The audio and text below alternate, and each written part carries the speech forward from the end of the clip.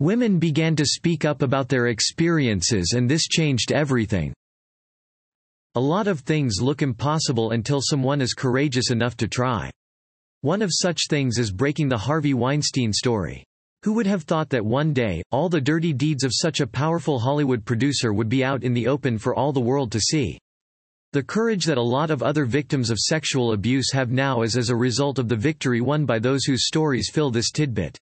Everyone has a right to live and work without the fear of being harmed by another human.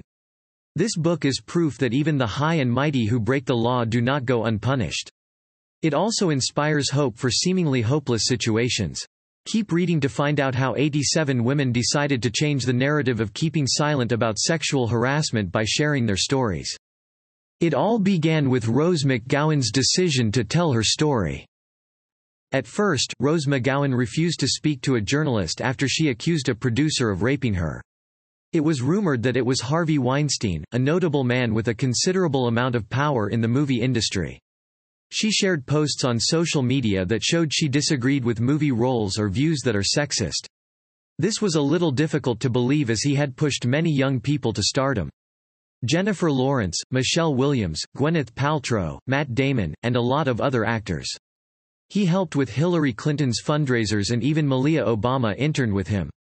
Investigations failed to yield any positive conclusion, and even when many journalists tried, no stories appeared.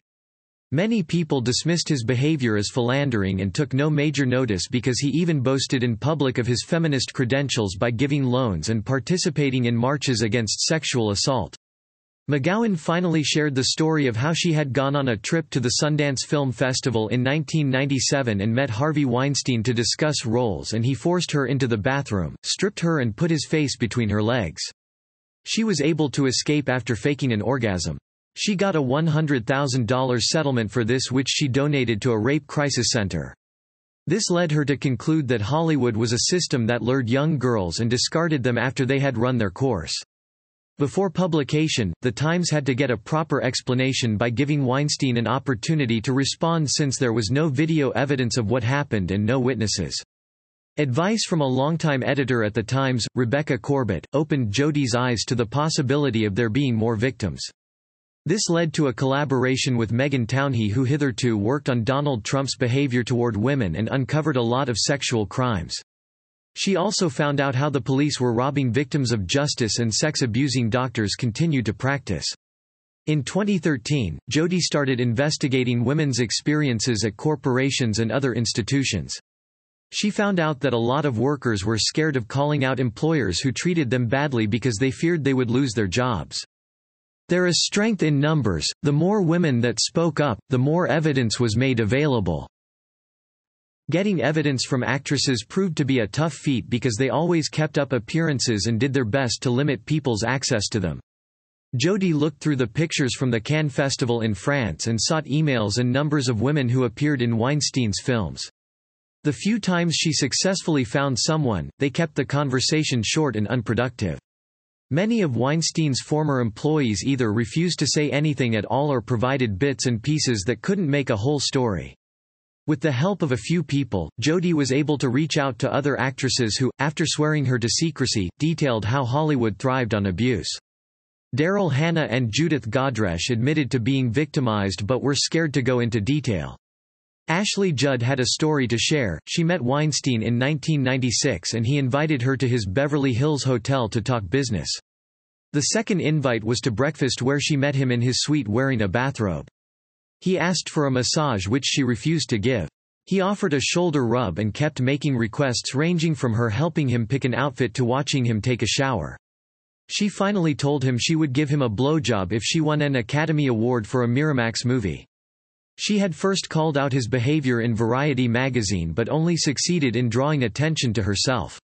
Now, she would rather share the story publicly with other women. Jenny Connor and Lena Dunham, both working on a TV show, sent Jodi the contact information of women who wanted to talk, and that was how Gwyneth Paltrow was found and urged to share her own story. Paltrow seemed the most unlikely to be abused by him because they had a visible father-daughter relationship. She was not a rebel or an activist, and she won awards with Weinstein by her side. According to her, they met in 1994 at the Toronto Film Festival when she was 22. He offered her 2 films, after which she joined the Miramax family and started dating Brad Pitt. In his usual fashion, Weinstein invited her to a meeting in his hotel and asked that they gave each other a massage. She excused herself and told Brad Pitt, who confronted the producer and warned him against harassing her. Weinstein did not take this lightly and threatened her. He was scared that she would talk about what happened many years ago when he invited her to the hotel. But Paltrow didn't want a scandal, so she remained silent until her meeting with Jodi. Realizing that Weinstein could be brought down with enough evidence, she agreed to help her find other victims who would also share their stories. Gwyneth Paltrow agreed to help victims of sexual abuse overcome their struggle by sharing her story. 2 other women corroborated the story, saying he constantly pressured women into sexual interactions under the guise of business meetings. Prominent women such as Angelina Jolie, Uma Thurman, and Salman Hayek all had different versions of how Weinstein had at one time or another been inappropriate with them, but only Italian model Ambra Battellana Gutierrez reported to law enforcement. Many actresses didn't report to law enforcement because they wanted to protect their image. This made the investigations slow and lacking in evidence because nobody wanted to testify, and without financial, written or legal proof, the Weinstein story could not be authentic.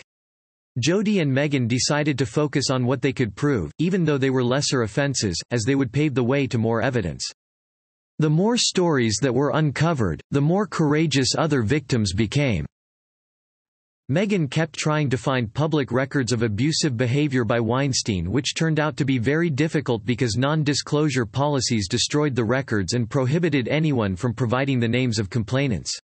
New harassment stories covered the news every day. Sexual harassment stories in different sectors of the world began to unfold. Men apologized and victims were praised for their courage. The continuous exposure of sexual predators gave more victims the courage to speak up. Many former employees refused to testify, share whatever information they had, or even return calls. But Amy Israel did. She opened up about how Weinstein had harassed her at the Toronto Film Festival after he invited her for a business meeting in his hotel. In 1998, at the Venice Film Festival, she noticed 2 of Weinstein's assistants, Zelda Perkins and Rowena Chu, were scared and he was refusing to acknowledge it. Both had signed agreements to keep them quiet after he had harassed them at different times while they worked for him.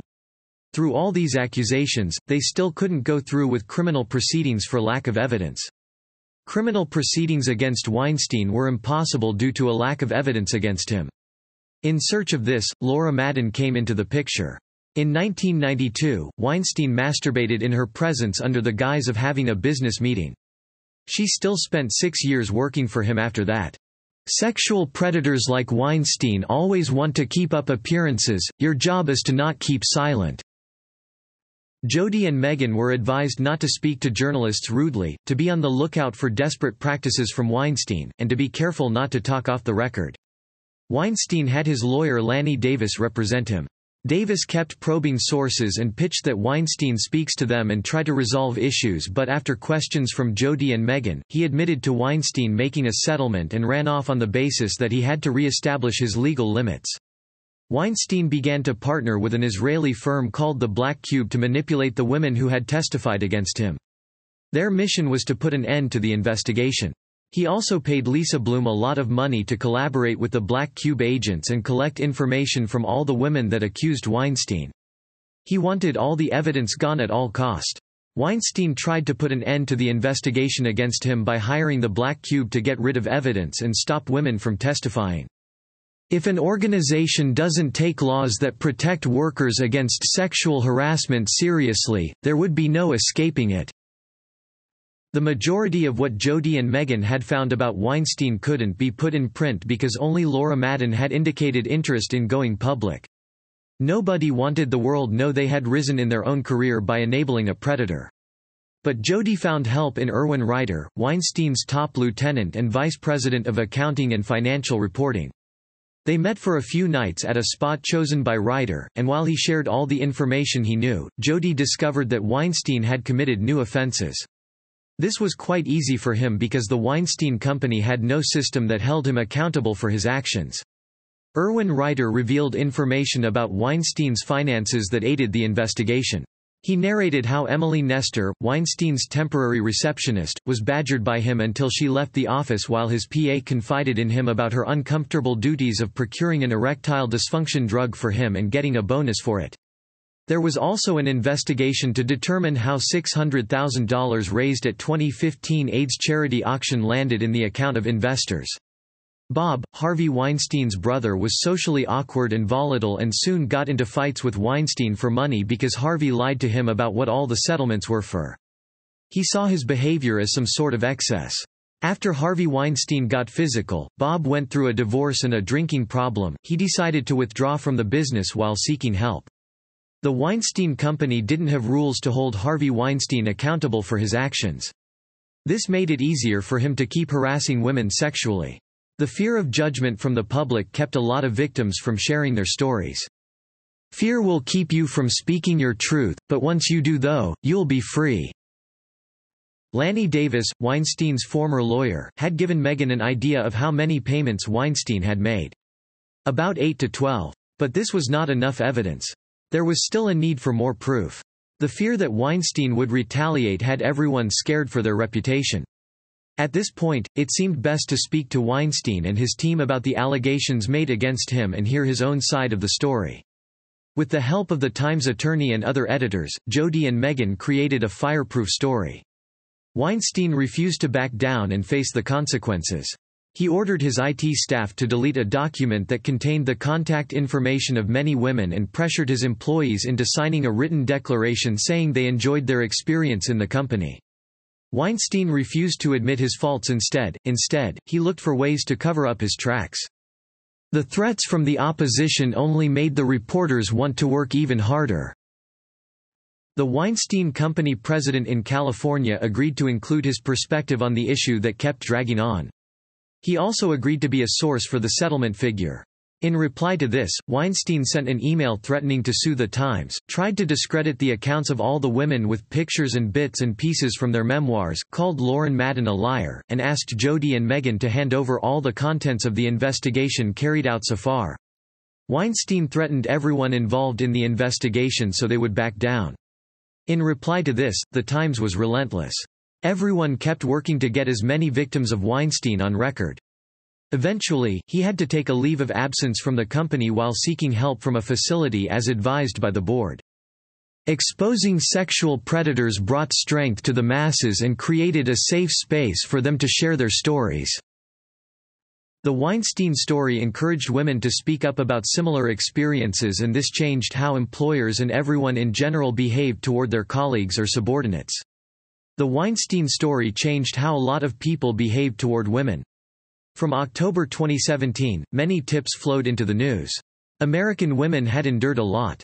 Some of them posted #MeToo stories on social media and shared their experiences with men who sexually harassed them. This change was fueled by a sense of accountability and confidence in people who saw that their stories led to action. The sexual harassment team of the Times expanded and dug into the stories of restaurant staff, dancers, factory workers, and many other sectors. More people gained the courage to come forward with their stories. Megastar Louis C.K. lost the distribution of his soon-to-be-released film after 5 women documented accounts of his behavior. At this stage, Kristen Blasey Ford, who had been attacked in college by Judge Brett Kavanaugh, current Associate Justice of the Supreme Court of the United States, also came forward to narrate her story after many years of trying to bottle up the feelings she had. Donald Trump's alleged relationship with a porn star who he paid off also came into the limelight. The increase in the allegations against these powerful men caused many people to question the law and the truth in the stories these women shared. Conclusion. What you just read are the true stories of real people. For every woman who shared their stories of being harassed by Trump, Weinstein, Kavanaugh, or anyone else mentioned in this tidbit, they did it so you, reading this now, would have the courage to do the same or encourage others to. If you work in an organization, ensure you confirm that it has laws that discourage sexual harassment. Also, create a safe space for your family and friends to speak out.